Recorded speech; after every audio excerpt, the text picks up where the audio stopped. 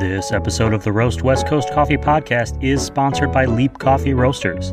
Their new roastery location in Escondido has been pumping out some incredible coffees available right now on www.leap.coffee. And check out their innovative new products like Cold Brew XL lattes, which you can take home by the growler. Follow their Instagram at Leap Coffee for updates on their Roastery Saturday events when they open the doors at 1260 Industrial Ave, Escondido. There you can meet the roasting team and pick up a bag or 5 of coffee. Again, head to www.leap.coffee for details.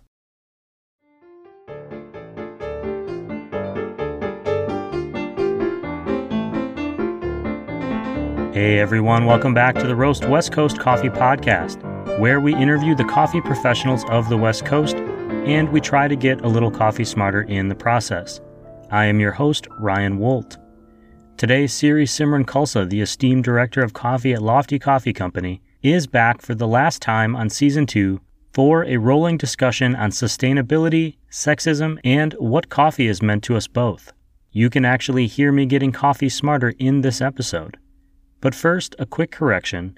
On Tuesday's show, an interview with the team from Coatl Coffee Company, I said that Nahuatl was a Mayan language and that Quetzalcoatl was a Mayan creator deity, but it is actually more often attributed to their neighbors, the Aztecs. I'm not sure why I had Mayan on the brain, and my apologies for the mistake.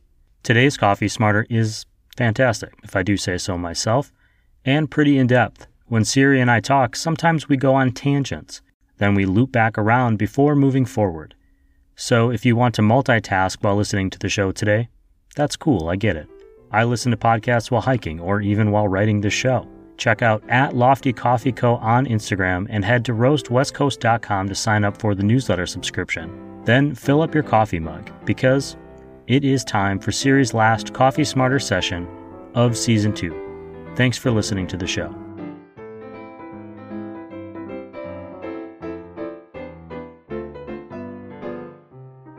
Yeah, I've done over 100 podcast interviews this year, but I've never done one in real life. So I'm kind of nervous about transitioning out. Is that what we're going to start doing? Are you going to start doing in-person recordings? I would like to, yeah. This is the last interview that I have to do for Season 2, and I'm not doing interviews with the newspaper right now, so everything's kind of on pause for a couple of months. So I'm assuming by the time this comes back, I'll be able to do them in person. But all of these shows started after we went into quarantine last March, and so I've never had to record someone in real, while I was sitting across from them or, have these conversations in person. Honestly, I think you're going to love it. It's going to be, I think it's going to be that much better. I, over the last year, have gotten a lot more comfortable and used to this type of communication. With Lofty, I've been doing some events that have been virtual, which has been interesting. With technical difficulties and also not being able to see and hear other people. That's always a weird one. So I'm sure it'll be really fun. I think it's going to be a new skill set to learn. Yeah. I've only just started going into the world. And so even those small interactions have been it's like practice. I have been scheduling practice social interactions with people so I can get used to it before I have to have some sort of real event that I need to do. Yeah. But we should get started. Yeah, let's do it. All right. Siri, one last time, welcome back to the Roast West Coast Podcast, Season 2 of Coffee Smarter. I've got a big show planned for us today. But before I start asking any serious questions, I want to say congratulations. You and your team just achieved a huge goal. You opened a new cafe in downtown Carlsbad Village, California, if you were listening to this and you are not in California. It literally just opened 2 weeks ago. What has the reception been like, and what does it feel like to see all that work come to fruition? Yeah, well, Ryan, thank you so much for having me back on. This has been really fun. Out of all the podcasts I've done, this one, it feels the most focused, which is really fun, where the other ones are more conversational, and it's really great to get to the point and talk about the things that we're really passionate about. So thank you. And to answer your question, yes, we just opened a new cafe right on State Street in Carlsbad Village, and it has been incredible. It has been the quickest like build out launch of a cafe that with my time at Lofty, that's like the quickest. I think within 6 months it kind of became this beautiful cafe, and my word for it is it's iconic. It is such a beautiful space. Big props to Eric, the CEO of Lofty Coffee. He's the CEO and founder, and he just has this amazing, beautiful eye for design and creating these places that feel really special. And to be a part of that has been really, really amazing. I had a very big hand in just helping train the team and kind of was really involved in the first couple weeks of getting that place open. Although we are a small team at Lofty, we all kind of have to wear different hats. So despite my role as director of coffee and green buying and roasting, kind of really helping a lot in getting that place in good footing to launch. It seems like there's been an amazing reception. I think that there's a lot of opportunity in that area for cafe concepts and restaurants and whatnot. And it seems like we're filling like a little space that maybe needed to be filled. And I think there's more places that are going to be able to do that as well. Everyone's just so welcoming. Steady State, Baba, everyone like in the close proximity has been very welcoming, including the guests that are coming in. A lot of our regulars actually from Encinitas are like, oh, we're so happy you're here because now we don't have to go all the way to Encinitas to get Lofty Coffee. And it's kind of crazy. Once the door opens, it's like there's no going back now. So we just have to figure out all the little things that come up here and there throughout that process, because like that's retail. It's like every day there are fires to put out. And just we're having a really amazing team there to get that place on good footing is great. But another shout out to Yvonne. He's our general manager there, who's putting in a lot of work to make sure that that place is up and running to a Lofty standard. And yeah.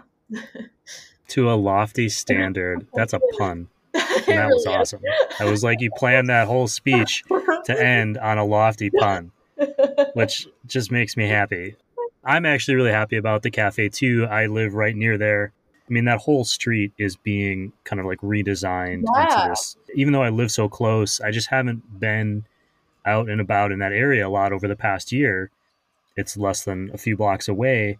But every time I go down the street, there's something new to look at, or some new building, or something's been redone or has continued to be built. And so it's going to just be a beautiful, hopefully walkable street. I know there's rumors that State Street could become walkable in the future. That's exciting, especially with the farmers market right there. I think it's a long shot, but I think it's possible. Yeah. Since we are talking about the new cafe, in previous shows, you've brought up things that are important to you about sustainability and green friendly and things like that. I'm wondering, what does that mean to you in terms of the coffee business? Are there sustainable ways to roast coffee? Or are you referring to more about how a cafe runs, and how much of that, I guess the question would be, what responsibility do you think a roastery or a cafe has to promote sustainability and green coffee practices, despite the inherent waste of hospitality? That was always something that is stressful for someone who cares about climate or the environment or anything. When you work in hospitality, even if you are doing the best possible job, it feels a little bit like fighting an uphill battle because of the natural waste, or because we're still at a transition period where having, say, recyclable products or compostable products, we're just, as much as we might think we are, we're not quite there yet. Even compostable products are really only compostable in certain situations, which people don't realize. And so you're always trying to find what is best both for the environment and also for the business. I just asked a lot of questions. Do you want me to start that over? No, I think ask it again, or did you follow me? Got it all. And actually, it's funny you say that, because when we talk about sustainability, there's so many, there is, yeah, like reducing waste, but then there's also like the sustainability of running a business. And that's actually, I'm going to touch on a few different things here. And one of them that's been a really common conversation right now in where like the industry's at and where like the job market's at is the sustainability within actually running a cafe and hiring people. I love to bring this up because I don't know, I've been seeing memes here and there, but I'm not sure how many people are aware of how difficult it is to hire right now, whether it being people moving on from the service industry or people being in a place where they don't need to work right now and trying to find a more healthy balance of like work and life. But we've been having these conversations of how do we create a sustainable like team that sticks around and who's invested, then we're investing in them. And it's kind of this like we're a team working together to create not only these other types of sustainability that I'll talk about in a minute, but how we can like have a sustainable operation so that we're not having as much turnover and that we're creating a more consistent experience for our guests. Because not everyone knows like having to like bring people on and train them and then have them leave like a couple months later, while of course some people work in this industry kind of as like an intern position, it's really not it's not very sustainable for businesses because it's a lot goes into one person. And I think that goes into saying, I think it's on both ends, you know, having to make sure that the companies that are hiring people are also making their team members feel valued so that they want to stick around. That has been a really big challenge right now. Lofty Coffee is hiring in case anyone wants to join our team. I would say, just for anyone listening too, it's always hard to hire people that want to stick around in hospitality for a while. And part of that is because hospitality does have a reputation for being a temporary position. I've been in hospitality a long time, and I always thought of it as temporary until recently. You always start thinking, well, what is the next thing that I'm going to do, or am I going to get some other kind of job? But the reality is we're not in that same world anymore. And there are places where that is true, say in some beach towns here in Southern California. I think that reputation maybe is assumed a little bit more because of our beach town location, but it is still a year-round job. And I'm going to say something that maybe you wanted to and didn't, and you can tell me if I'm wrong, but it's a pain in the ass to train somebody new. When you have a really good employee who leaves, it's devastatingly depressing because it means you have to not only find another good person, you have to teach them all of those things and that maybe you spent time teaching. And so my goal was always to make a workplace where people wanted to come to work and they wanted to stay, because the longer they stay, the better off the business is, even financially, because it's expensive to hire somebody and 100%. then train them. I mean, those are all hours that, you know, they're not actually producing. You are taking time away from other things. They are learning.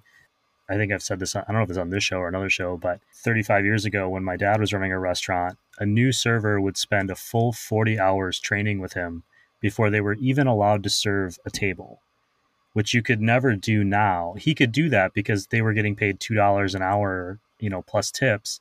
And that's kind of the inherent issue with tipping, where people go back and forth on that, you know, higher wages versus tipping versus not. Mm-hmm. But that was such a luxury for him to have that training time so that he knew when they started serving tables, they would know everything they needed to know about the restaurant and the food and how we presented things and so on and so forth. Whereas now in a lot of places, employees might be lucky to get 1 or 2 days of training or maybe follow somebody for a few days, but there's just not as much time anymore and it's too expensive. Yeah, totally. And I like to, we just went through a really, really extensive training because we have a really fresh team, having to bring on a lot of new people and really kind of evaluating that and thinking, you know, if we invest in these people now who we've taken time to interview and hire. And if we invest in them now, we'll reap the benefits down the line. And so is that because you're actually, even though you were just opened a new cafe, you're kind of reopening like 5 other cafes yeah, too. I mean, over yep, the last month or two, like to a full schedule. exactly that. And then actually this is a non-planned segue, but a segue into these other areas of sustainability. Something we also are introducing is ceramics. We just started within the last month or so, brought ceramic cups back into the cafes, and then the next week or so we're bringing ceramic plates back into our food service. So that alone, the amount of labor in delivering food and beverage to people, the amount of labor of bussing those dishes, of washing those dishes, it is so much. Like, it is not so simple as like, okay, let's put these back. Like, it has been a constant relearning for a lot of people on how to operate using these other types of dishes and stuff like that. So again, back to kind of that main question you asked about sustainability, I kind of wanted to break it down with that, and then talking about the cafe, and then talking about the production and green coffee. That is such a complicated issue in the cafe setting. I may have actually mentioned this the last time we talked, but James Hoffman did a really amazing video about the difference between like single use cups and reusable cups, and how you want to think ceramics actually, like, we wash them, you don't throw them away, it's less waste, but there's actually going to be more waste in these other ways, talking about labor. If you have to have 2 more staff on, that's their emissions from their cars that they use getting to work. It's the amount of how much water and other energy uses are being used to actually wash these dishes. And then, so he says it a little bit more eloquently than I am right now, of really evaluating what is sustainable. Is sustainability just reducing the waste that's going into landfills? There's also all these other things that are creating waste in a way. So and I don't really know, honestly. And I think, and like you mentioned at the top, there's things that say recyclable and compostable, but depending on where you put it and how you actually are recycling or composting it, it may actually not end up being properly recycled or properly composted.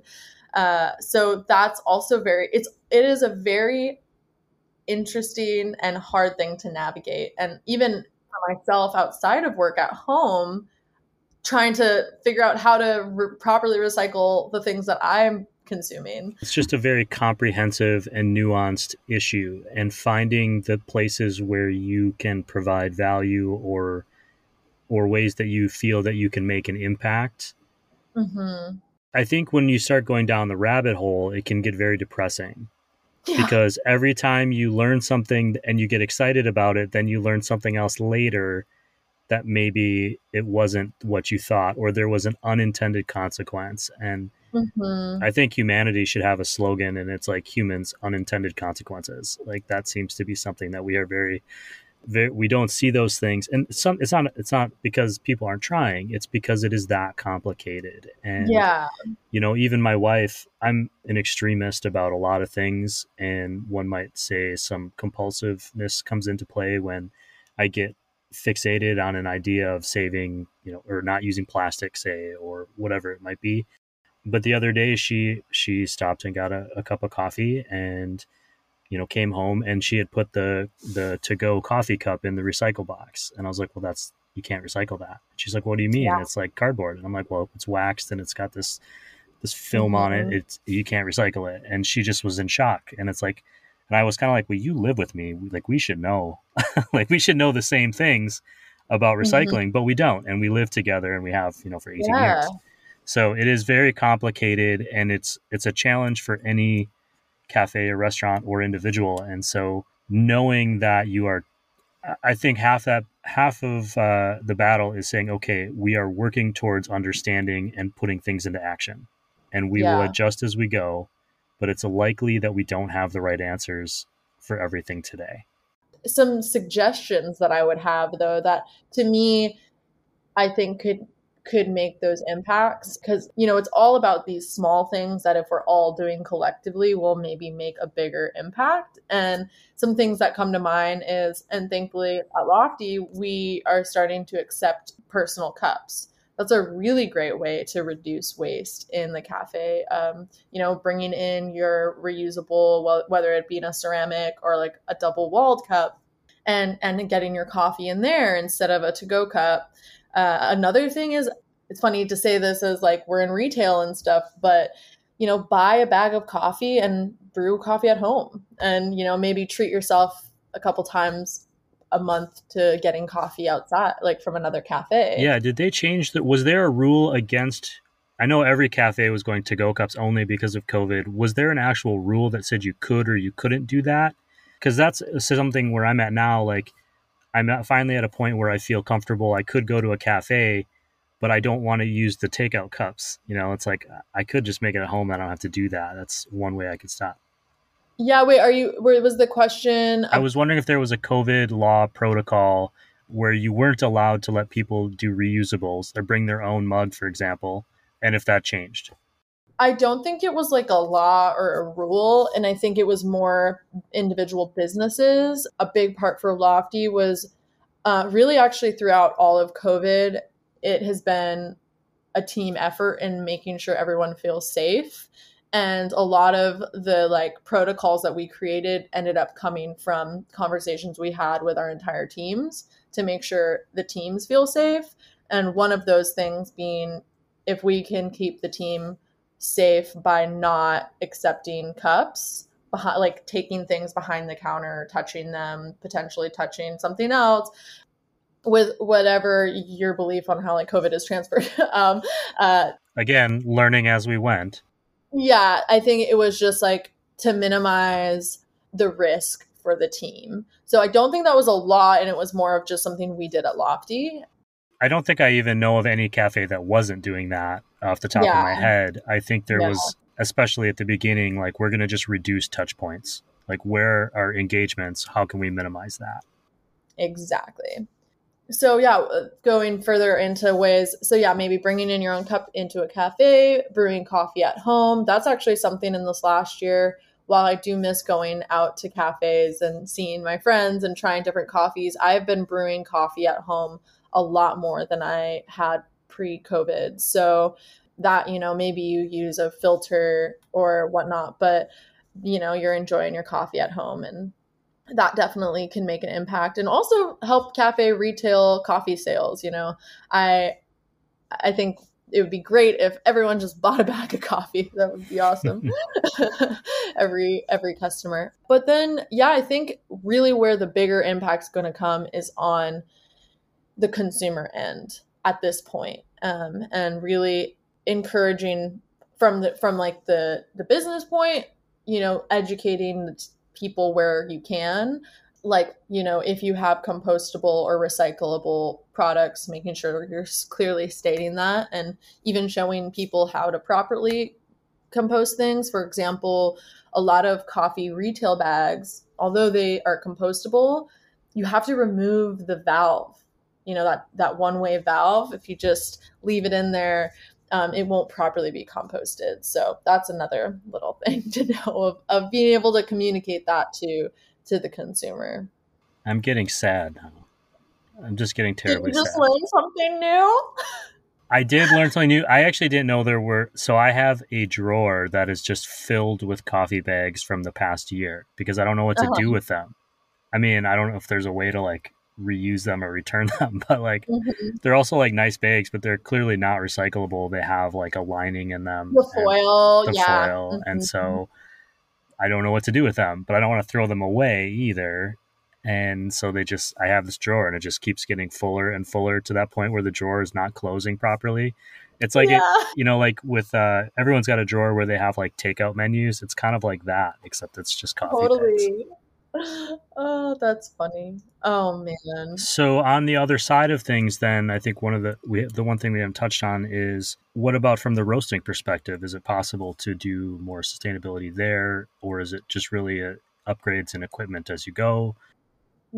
So, one thing again to speak specifically to me working at Lofty, and one of the first things and was a really deciding factor in deciding which coffee roaster we were going to use is using we use the Loring coffee roaster that it produces less emissions because it doesn't have an afterburner. And the way that it uses the cyclone to essentially recycle the air, and that in turn uses less emissions. So that was a heavy deciding factor in the machine that we use. And of course, keeping on your like cleaning and deep cleaning help create more like clean burning air in there. So that's one thing. From green buying, I mean, again, there's sustainability in the producing, but then there's also the sustainability in the like relationships that you build, right? So building sustainable relationships, I can use an example, creating as many transparent and direct relationships as we can so that we can in turn have more sustainability in the coffees that we are buying and roasting. And then also, I feel like we've talked about this, but we're going to talk about it again. Working with producers and co-ops that use sustainable practices. We work with a co-op in Costa Rica, and we've bought their coffee many times, and we're buying it again this year. Looking forward to getting them. It's called Copa Dota, and they have so many systems within their organization to, first of all, they're 100% carbon neutral facility, and then all of the coffee byproduct that is created in the processing method is then recycled, whether it being used for compost, turning it into cascara. What's that And word that you just used? cascara, Yeah. What is that? cascara is the cherry around the coffee seed that is then dried and used and created into a tea. Hmm. Interesting. I didn't know that. Never heard of cascara. No, Yeah. I've always kind of wondered what just happened to the remainders, after the bean was taken Yeah. out, but I never really thought to look into it, to be honest. Yeah. So I definitely, if you've never tried it, I mean, it's not my personal favorite. I'd rather drink coffee than the cascara, but it's very light. To me, it almost has this like apple. It tastes like apple. It's very sweet and light. And some places they'll do like an iced tea with it, which is kind of cool. You could do like a iced tea soda or something. But it kind of comes back to the idea that they've found a purpose for this byproduct, and it's Yeah, not going to waste. And so I want to just say this for anyone listening too, there's something to be said for, me as an individual not using, say, takeout cups is really not going to make much of a difference. All of us not using takeout cups could make a difference, but yeah, we probably still won't make as much of a difference as, a major company deciding to change the way they produce things. So, for example, Walmart, I think, is a great example. Walmart, is this huge, massive conglomerate that creates a ton of waste. But when Walmart, when people pressured Walmart to say, "Hey, you're putting too much emissions in the air," they were the ones who designed the technology to have semis that don't use gasoline. They have electric semis. And so hmm by doing that, and they were able to create a system in which the semis are not running while the truckers are sleeping. Because of their size, they've single-handedly prevented, and it's a weird mix because like they're preventing literally gajillions of tons of carbon from going into the air, but it's also tons of carbon that they would have created, but they were yeah, creating it to meet the demands of us. And so who's really responsible here? And so the one thing I'm saying right now to everyone listening is, if there are products that you love, I would encourage you to to encourage the people you're buying them from to try to do things more sustainably, create demand for more sustainable products, for finding ways, be willing to, I don't want to, be willing to pay more if you can for a great cup of coffee that you know is sourced well in a sustainable manner, because that money will then go down that chain and prove that there is a demand for those types of products. Yeah, and I'm so happy you said that, because to kind of go back to what I was saying with like building sustainable relationships is, if you are, build this relationship and buy this coffee year in and year out, and there's a demand for it, and we are able to pay a higher price because throughout the years the quality just increases.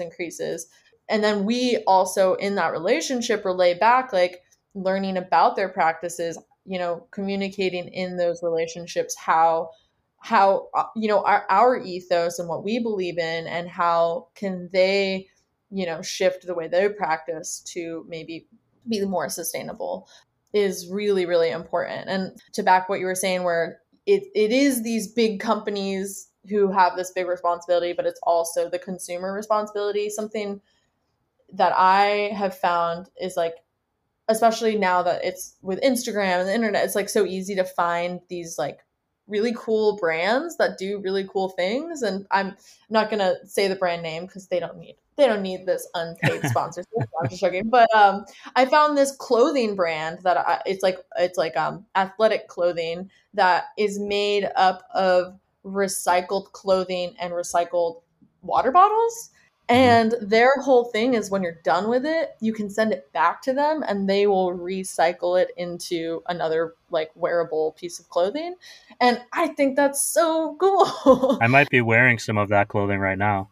Yeah? Maybe. Are you?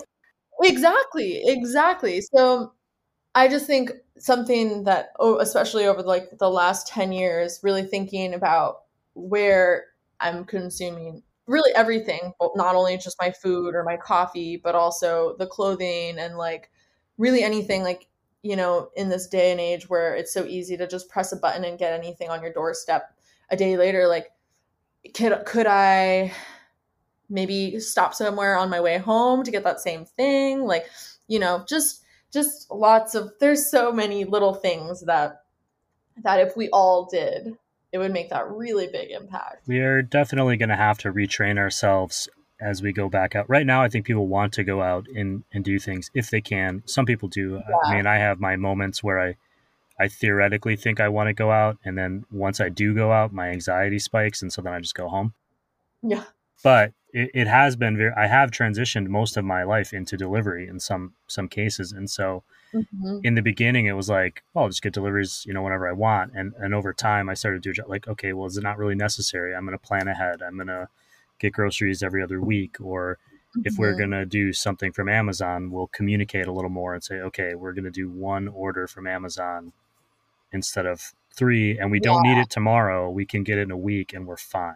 Like, it's not the end of the world. And those are all just little things that I feel like people were starting to do as a collective before the pandemic, and we fell off real hard, real fast right away. Yeah.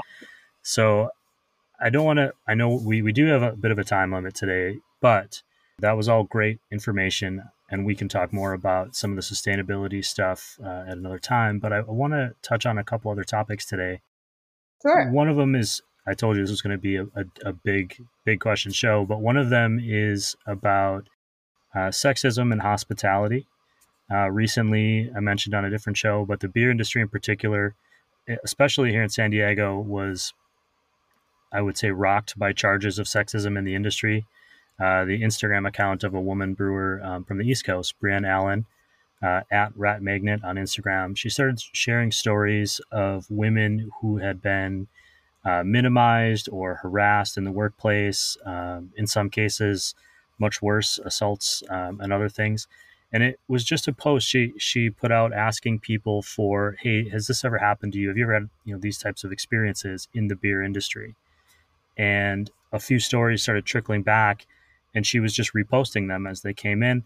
And all of a sudden, it was like a dam had broke, and hundreds and hundreds of these came in.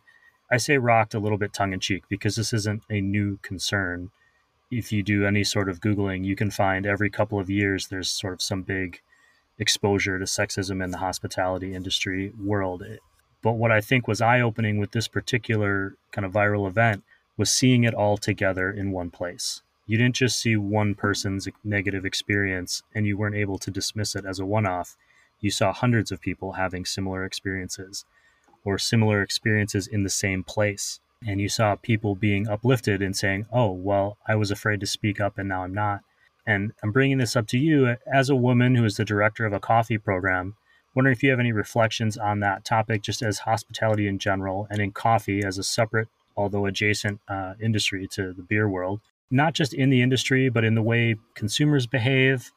And then how do you address that? How do you address, that shitty behavior, either at work or from a customer, and as somebody who's the boss and who's in charge and has people who look to her as their leader?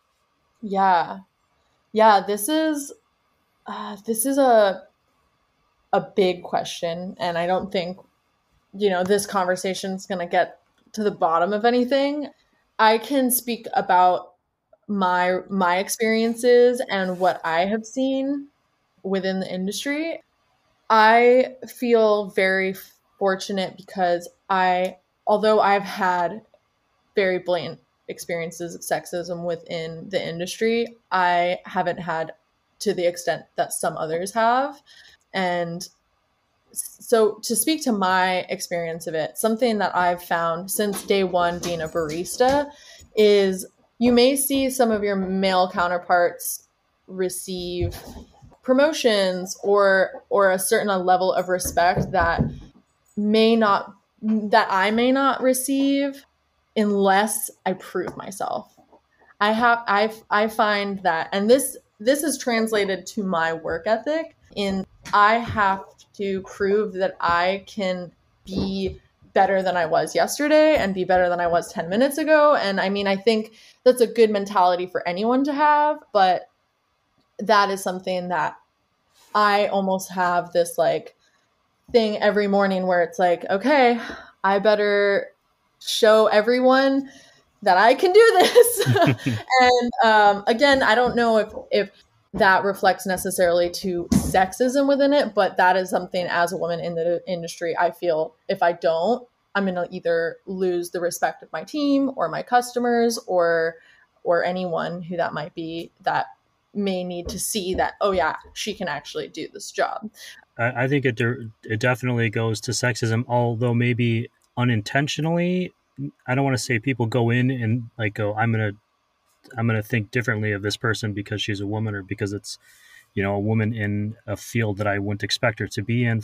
I don't think there's always that intent. Sexism doesn't have to be that blatant. Exactly. But you're not getting the benefit of the doubt that maybe a male counterpart would, or even that I would. And this is, I'm not a person in coffee. I just have this show. Or when I was running restaurants, I wasn't a brewer, but people would automatically assume that I was the one in charge because I looked the part. I had a flannel and a beard, and if I was standing near the beer, I was clearly the person to ask, even though my female beer buyer would be standing next to me and know just as much, if not more than me. They would ask me the questions. And so then I would direct them to her. And you could see sometimes, especially if I was talking to another man, they would be confused. Well, why? And I'm like, well, because it's her job. She's the one in charge. She's making decisions, not me. And so yeah, I think the word sexism, I think the lot comes with that. But I think what I am trying to learn for myself and trying to share too is there's a lot like sustainability. It's comprehensive. There's a lot of nuance, and maybe we can find ways to be better about it. Yeah. And so again, to my own experience, something I've kind of, ever since I was a kid, anytime I was told oh, you can't do that, or you can't, that's not something a girl would do. I took that as a challenge. And so for me, again, even in the coffee industry, I have had this goal, which, I'm pursuing right now. And for me, I never thought that my gender, or second doubted that my gender would be in the way. It would get in the way of me getting there.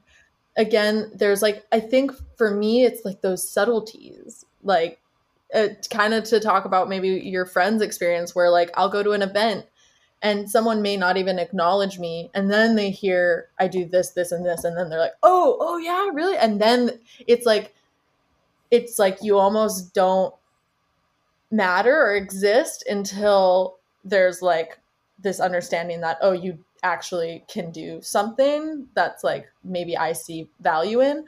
Sorry, that's kind of going back to my first explanation of that experience. But I do think, and this goes, I think, with a lot of challenges within trying to create spaces that are more equal for everyone. And that being, although these things are so subtle and so little, everyone, whether you're a man, a woman, someone non-binary, trans, black, white, Asian, if you can like feel comfortable, or not feel comfortable, but be able to speak up when you see these things, that's so important. Because just like sustainability, it's not like one person's actions are going to make these huge impacts, and that it's going to take this collective understanding where if there's a woman in an organization who wants to be in a position that is like, if they want to be in a position that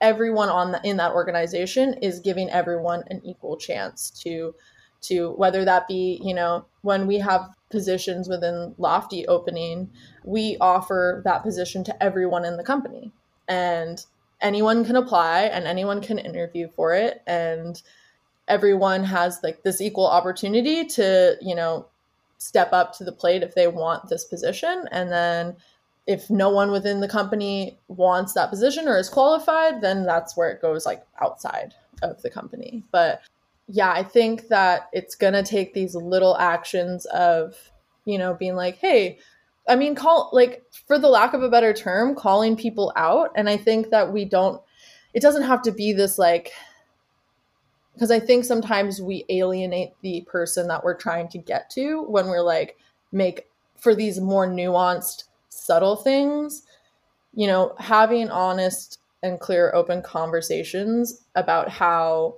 a certain person's actions or mentality make other people feel in a certain way is really important.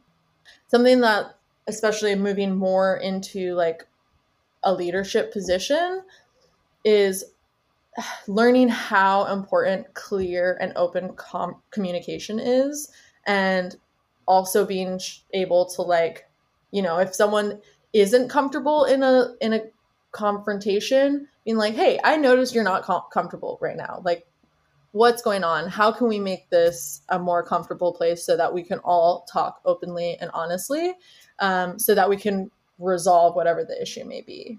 I would say actually in the last year, as much as I have grown as like a coffee professional, I have grown so much as a leader. And that has been like one of the coolest accomplishments for me in my career right now, is being able to communicate so clearly with people, and also be able to like know when, what, I'm not going to be able to have a neutral conversation about this right now. When I'm chill out a little bit, we'll revisit this.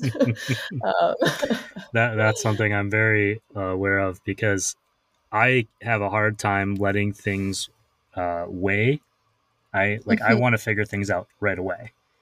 And that's a very specific type of conflict resolution, but not everybody works at that same pace. And in leadership roles or in relationships, learning what pace of conversations can progress with certain people or within that relationship is, I think, so valuable, because if you're not both in a place where you can have a conversation where you can see the different subtleties or the nuances, that's where people tend to get defensive or not understand. And so sometimes it means being a little uncomfortable and saying, okay, I either have to wait or I have to move quicker, or however I got to do it. But I think being willing to be uncomfortable to have these conversations is important. Yeah. Something I hope to be for I think that just like that representation too is like, I will say there are not a lot of women in leadership roles in the San Diego coffee community right now. I can say that. And it's tricky because especially in this last year, we've seen a lot of people leave the industry for different reasons. And I do wonder, I'm like, obviously there are women in this industry who want to grow in San Diego, especially now that I would say we're all kind of the community is a little bit more spread out than we used to be. I wonder that. I wonder how can we get more diversity within the leadership within the community. And I think a big part of that is going to be representation and other people seeing, hey, other people can do this and I can do this. And, being able to show that, to show anyone, whoever you are, that whatever your goal is, you can achieve it. And I think if there are any roadblocks that have to do with sexism or racism or any sort of prejudice, like that's not the right place for you. And, if that's something happening within an organization, I think that's a good big red flag that like you shouldn't work there if that's how you're going to be treated. And that's not to let these places off the hook, but I think wow, it almost goes full circle with the sustainability thing, on how it's like, even as a consumer, if a place, has these practices that put other people out of place and don't give people opportunities, maybe you shouldn't support them. Maybe you should go find these businesses that are more in line with your values. And I think that's what a lot of this comes down to, is like your values and your self-worth, and knowing that you don't have to settle at a place that maybe they have this reputation that's going to get you ahead in your career, but it's definitely not worth your self-worth and your heart, your self-worth and your like ethics and your value to go work for some place that's going to treat you like shit. Yeah, it's tough because the whole power dynamics of income comes into play as well. Yeah. And need-based work, it can be very, very much circular in a bad way just as much as a good way. And so yeah, it's a tough thing, but I think you touched on something which is essential for the show, which is, as consumers, we need, and this is what we've been talking about throughout the whole season of, buying coffee from places that you believe in their practices. When we're talking about sustainability, whether it's how they treat their farmers or how they are valuing their coffee, being willing to pay that extra little bit if you need to make sure that people are getting those opportunities. But it applies to this situation too. If you don't want to convict people without evidence, but at the same time, sometimes, like, if enough stories are coming out of the same places, you need to make a choice about, do I want to continue supporting that place? Or if you experience it or you see it, firsthand, you can make choices not to give them your money anymore. I want to ask you one more thing today. Sure. And it's a little bit open-ended. I know you started the show by saying how you liked how focused it was, so I'm sorry for that. No, that's totally. I love that you have the questions that allow for us to kind of go down a rabbit hole. Yeah. And so, yeah, hit me with your open-ended question. Here's my open-ended question. Oh, shoot. I've got two questions. Honestly, I have no issue. I don't know if you have time restrictions, but I'm all good. All right. So I'm in no rush to get out of here. All right. I'm going to ask two questions. One might be a little bit shorter and more kind of to the point. And it goes back to the question that we were just talking about.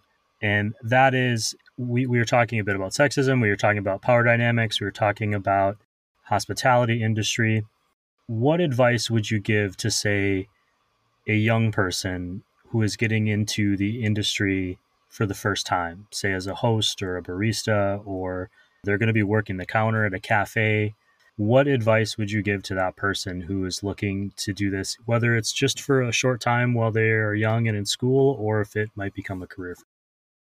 Yeah, I like this question. The advice I would give them is, first, if you want to be successful in the service industry, you need to be willing to work hard. It is hard work. And this is going to sound real harsh, but we were having a meeting and someone brought this up. But if you can't work and talk, just work.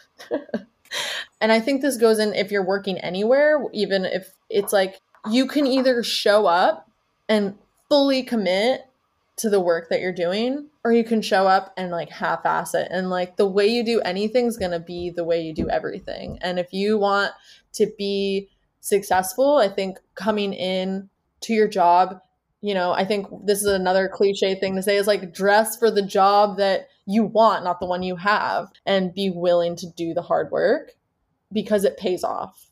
In my experience, the hard work pays off. If you show up ready to do it, the people who are going to be the people to get you to that next step are going to notice it, and you'll stand out to the people who are maybe just coming and hanging out and leaning and not doing that hard work. If you got time to lean, you got time to clean. Yeah. The second piece of advice I would give is, or just coming in with an understanding that in the service industry, there are so many perspectives, and trying to have an open mind on how those different perspectives operate within the bigger picture of a business operation. Something that I think I've taken away the most from my professional career at Lofty is one time having a conversation with Eric, who's the CEO, and him just sharing his perspective on things with me really showed how different my perspective of things were.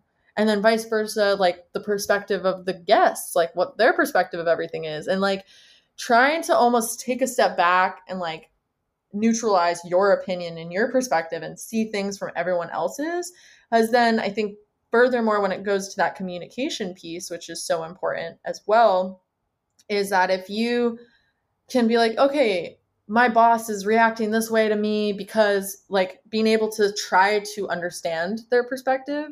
And I think this goes back to, and a big piece, I didn't speak to that question about sexism within the industry, but I think for me, is some way I've dealt with it is, and my advice to anyone coming into the industry is that, in my opinion, to be successful, you need to have so much love and compassion for every single person you interact with, because we're a people industry. And you could come in and you could be that person who hates all their customers, and I can't believe this person, I have to do this, like my boss is an asshole, like, or you could be open-minded and loving and compassionate and try to be understanding for other people's perspective, because the reality of working in this industry is like you're working with all sorts of people from all sorts of backgrounds. Like you never know how someone was raised, where they're coming from, what their life experience is. And if you can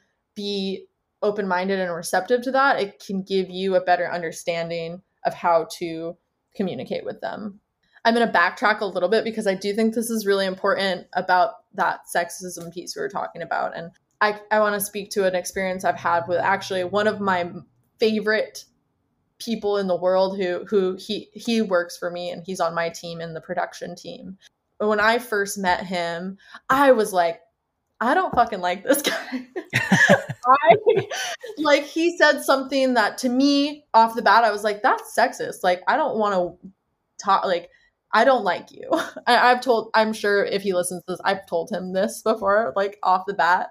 And the more I worked with him, I started to learn more about where he came from and his perspective of things. And through that, of like us working together, first of all, I was in a position that I felt comfortable enough when he did say something that was like, you shouldn't say that. I was able to tell him, hey, like when you say this is how it's received. So maybe there's another way you can say that, or, just, I almost would say it back to him and be like, what is that? Like, it's like, I know I understand him more, and I'm so happy I've given him the benefit of the doubt. And we have this like really great line of communication. And, you know, at the end of the day, he's not a sexist. Like, it's not like but because there are these like intricate, systematic ways of looking at things, he didn't think of things differently because no one ever pointed him out or showed him. And again, I fucking love this guy. He's like seriously the hardest working person I know. And he's so open-minded. And I love having odd conversations for him about, you know, whether it be sexism or racism or things that are really big issues within our culture. And for me, it's this amazing person to have a relationship with where we can share a lot of different perspectives and then like kind of learn something from each other. So sorry, that was the side tangent back that way. I think that's really important because what you're saying is that because you guys are able to have this conversation, you are both learning from each other. And even though you had a certain judgment or perspective of him immediately because of things he might have been saying or doing, ultimately you came to a place where you have more respect in that relationship. And, and I do think there is a concern that I might have right now just with how polarizing things are and how much vitriol there is people can be afraid to have those conversations because they're afraid that if they say something that they're thinking or that they're trying to learn about, that it could be taken the wrong way. And there is such an immediate reaction to things now. Yeah. And it's not necessarily like you're saying this guy, he said something that maybe was inappropriate, but he's also not a bad person, you know, at his core. And so, and I have people like that in my life who I'm close with who have said some things that I'm just like, how can you say that, but also be the person that I know? And your actions don't always match up with your words. And so there's something to be said for taking that next step. And it's easier when you have a relationship with somebody that you already know and some new thing comes up that you are adjusting. But when it's with strangers, it can be frightening, or with a new group of people that maybe you didn't know before. It's a very difficult thing. So I think it's a very much a value add to say that it is okay to have conversations and to discuss things and not immediately assume that somebody's entire character is wrapped up in that one thing. Mm-hmm. That being said, if you're seeing the same things over and over and there isn't that mutual respect or that mutual learning or that mutual growth, you know, you still have to be able to stand up for yourself. Exactly. Yeah. And I think back to your original question about advice for people coming into the industry, I think really focusing on your communication, because at the end of the day, that is what you are doing, whether it being you're communicating with your boss or you're communicating with your teammates or you're communicating with your customers. Like, the more skilled you can be in your communication skills, like the better it's going to be for you. And maybe the easier it will be to have these really hard conversations, whether it be with people at work or with people outside of work. And then my last piece of advice would be to just be like really open-minded and curious. I think something we see a lot in coffee is like, I'm a badass barista and I can pull perfect shots and I'm really good at latte art and there's nothing else I can learn because I'm the best. But if you can, you know, maybe you're amazing at latte art, but what's that next thing you could do? Maybe you could have a little less milk waste in your pitcher. Well, maybe you could have your bar a little cleaner. Maybe you could be more efficient with your time. Maybe like there's so many like nuanced things that you could be better at once you get past that initial piece. And that's specifically to baristas. But I think it's like if you stay curious and stay motivated to be better than you were the next day, you will learn a lot. And a lot of that may transfer to whatever it is that you're doing outside of the industry, whether it's goals in a different industry or even just things in life. I always get frustrated in times where I have left the industry or I have gone out into the world and worked for another company or even just in a job interview. And I've certainly gotten that sometimes where they go, oh, well, you worked in restaurants, but how is that going to apply? And I'm like, really? Like, we deal with everything on every single day, like every type of personality, every type of challenge, and you're doing it really fast. This would be something it's not so much advice as it is a warning, but if you're going into hospitality, it goes fast, you know, like everything goes at a much quicker pace, and your problem solving has to speed up because it's only a problem in that moment. Not always, but there are certainly long-term problems. But like a lot of times there's multiple levels. There's that long-term problem, there's that thing you're always working on, and then there's that problem that's happening right now, this second, whether it's a machine that has broken or a customer that's upset or a thing. And so you need to start developing some of those quick thinking, problem solving skills. And that's something that when you leave the industry after a long time in it, I have struggled with is the pace of other industries and other jobs, truthfully. And it's just, I'm like, okay, well, let's figure this out now, because if we don't, like, everything's going to collapse. I feel like it's a house of cards, but they're like, well, no, we'll just do that, next week or on Monday. That's wild. I've actually only ever worked in the service industry, so like I can't. That sounds crazy. It is crazy. I think, what do you mean next week, or what do you? We have to do this now. It's definitely a different pace. I've certainly, and some people thrive on that, and some people, don't. But be prepared if you're starting out. Yes. So my last question for you today. I might have to break this into 2 shows, Siri. This has been so much good content. I know. We almost put an hour in. I do get people that complain that the shows aren't long enough. So maybe we'll try this out. But cool. Yeah. The last thing, one, I want to say your willingness to share what you know about coffee with me and the listeners, the people who love coffee, it's just incredibly generous. So thank you for that. I didn't want to forget to say that. But I also want to close by asking you that, as someone who's dedicated a significant portion of her life to coffee, to learning about coffee, you clearly have a love for what you're doing. I'm wondering, what does coffee mean to you? When you think about coffee and all the things that it encompasses in your life, what is that? How does that leave you feeling, and what does that mean? Yeah, that's a really good question. Also, I think I appreciate it because it challenges me to be reflective on this thing that I put literally most of my hours into. But what it means for me is, I mean, it, again, such a cliche, but really like the connections and the relationships that I have, whether they're a blip with 5-10 minutes with a customer, or these bigger relationships with my boss and my team, to the friendships that I've created within the industry. That to me is like one of the more important things about life. At the end of the day, like, those relationships are what you're going to remember. The connections that you make with people are what you're going to remember. And for me, another piece of that is like, whether it's my total obsession with it, but it brings me so much joy. Whether it being talking a little bit about the advice I gave earlier, when I figure out something in my bar flow that's more efficient and fun to do, that's sparks joy within me.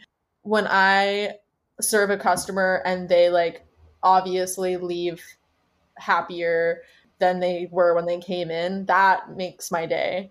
When I have a really challenging confrontational conversation I have to have with someone, and then we let it out on the table, and then we all feel a lot better about it at the end of the day, that's like, I have it off my chest, and I feel like I'm now that much better at communicating, and I can bring that into the relationships I have outside of work. That, again, that joy, I just get so much joy from it. And then, which is a funny, again, everything's connected, man.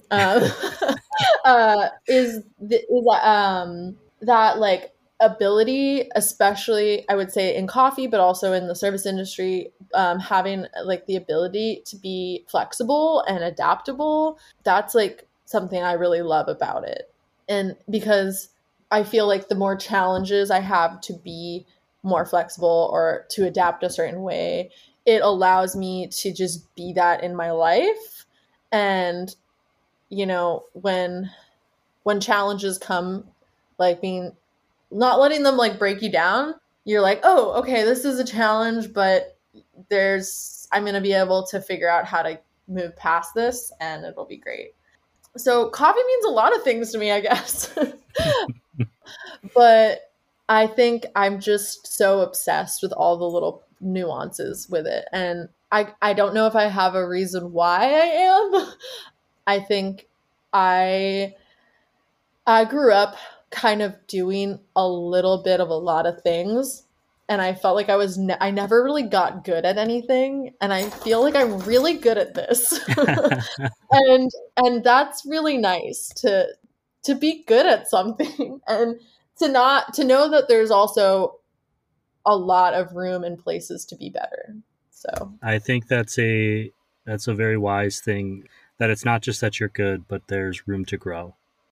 yeah. And that's something that's important, that we challenge ourselves to do those things. For me, it's been a year and a half in which kind of visiting coffee roasters and drinking good coffee with others who love coffee was lost for a lot of people. And for me, in person, at least in the way you could kind of randomly just pull over for a cup of coffee and sit and chatter inanely with people who happen to be in a coffee shop, or looking for that was lost for me. That was a void that I think I was trying to fill with this show, to be truthful. And spending that time, it is the second season, so about 8 months working on this show, getting to meet people like you and over the internet, and spending time chatting and getting smarter about coffee, has really made a huge difference in my personal life, just as my mental health. And I also feel it helped me feel connected. And for me, I think coffee is a lot of that. And working in hospitality, which we've been talking about today, is a lot of that too. I always, even on the days where I hated my job or I hated my customers or my employees, I also love them, because it was this connection. We were all in this together. It's for anyone who grew up playing sports and maybe didn't work in hospitality, there's very much a similar camaraderie in that team. You are in this fighting together, and you are working 100%. You are working towards the same goals. And sometimes it doesn't feel like that, but ultimately, hopefully, you are in a place when you're working in a place that is well run and has good leadership. There's nothing like that moment where everything is humming and everything is busy and everything is going out right. There's just nothing like that. It's almost like a high that you come out of work and you're just like, oh, like everything is amazing. And that's something that I lost. And I'm grateful for this show and for having coffee with experts like you, to kind of help me keep on the right coffee path. So thank you again. You're so welcome. This is every single time we've done this, it's been a total pleasure. Maybe since you're getting back into maybe doing some interviews in person, if you ever, I'd be happy to be on again. This is seriously, this is so fun, and I get energized talking about these things. And this is like talking about those connections. Like when I go hang out with friends that I've met through coffee, like sometimes we're like, oh, let's try not to talk about work and coffee, but we're like, wait, we all want to talk about work and coffee. So it's, yeah, I love this, and thank you for having me on. This is great. You're welcome. And before we go, I want to shout out my cousin Dylan Fredrickson, because without him dragging me to a coffee shop and saying, you're going to be 30 years old soon, you need to learn how to drink a cup of coffee like an adult, the show would not exist. So thank you, Dylan. Thanks, Dylan. Like I said at the top, it was a pretty big show. I cannot thank Siri enough for her generosity and kindness and coffee wisdom. She doesn't have to be on this show, and yet for an entire season, she was willing to spend time with us talking about coffee, and in shows like this one, a little bit more about life. One thing that I am taking from this conversation with Siri is that growth can happen when we offer others the opportunity to grow as well, and we keep ourselves open to the idea that there are other perspectives. We don't always have to agree, but it does help to be willing to listen and to learn. Most of the people in the world are not like ourselves. They have different styles, different languages, sexuality, and skin color. They have different opinions about movies, books, politics, religion, sometimes even about coffee. What we have in common is the ability to engage with new ideas, should we choose to, and of course, with many different coffees. There are very few corners or shadows of the world in which some form of coffee cannot be found being brewed. It is a shared experience. and in that shared experience, we can find common ground. We've all lost things during the past pandemic year, like going to coffee shops, where we could engage with strangers or see our friends. We could draw on Coffee Cycle to-go sleeves. That last one might just be me. By putting on this coffee podcast, I was able to regain some of that world, including meeting and engaging with new friends like Siri, and now having this new roast community of people to share coffee stories with on social media. I know that the internet is not the same as real life. I think I know that. But the connections I've been able to make with old friends and new through coffee this year have been a saving grace that I am very, very grateful for. Thank you for anyone who has listened to this show, learned something new with us during a Coffee Smarter episode, or stopped by to say hello on Instagram or in the Roast West Coast group on Facebook. And thank you for listening today. We only have one interview left in Season 2, which will be out next week featuring a beer and coffee chat with Mike Arquines from Moster Coffee, and then the final Coffee Smarter with Chris O'Brien from Coffee Cycle on Friday. If you've got questions about coffee, or for me, or any of the show's guests, please reach out. Send a message through roastwestcoast.com, drop it in the Roast West Coast Facebook group community, or on Instagram at Roast West Coast. There are some cool people like Kim Zimmerman and Noah Halcott in the Facebook group. If you are listening and looking for a place to connect over coffee, well, you found it. Thank you for sharing this show with your friends. It is true that word of mouth is the best way to grow the show, especially when your marketing budget primarily consists of stickers and high fives.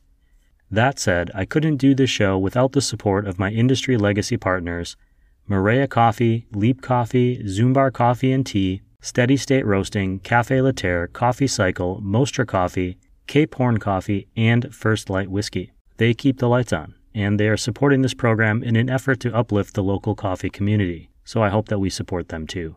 This episode was specifically sponsored by Leap Coffee. Check out www.leap.coffee, order some coffee beans for pickup, or head to their new roastery location on Saturdays. Bree and the team will be there, and they are great hosts. That's www.leap.coffee, or follow them at Leap Coffee on Instagram. All of those links can be found on the front of roastwestcoast.com or in this episode's show notes wherever you happen to be listening. This episode of the Roast West Coast podcast has been written, produced, and recorded by me, Ryan Wolt. I hope this show has found you happy, healthy, and with at least enough sanity to make it through the day. And please, always be sure to drink good coffee.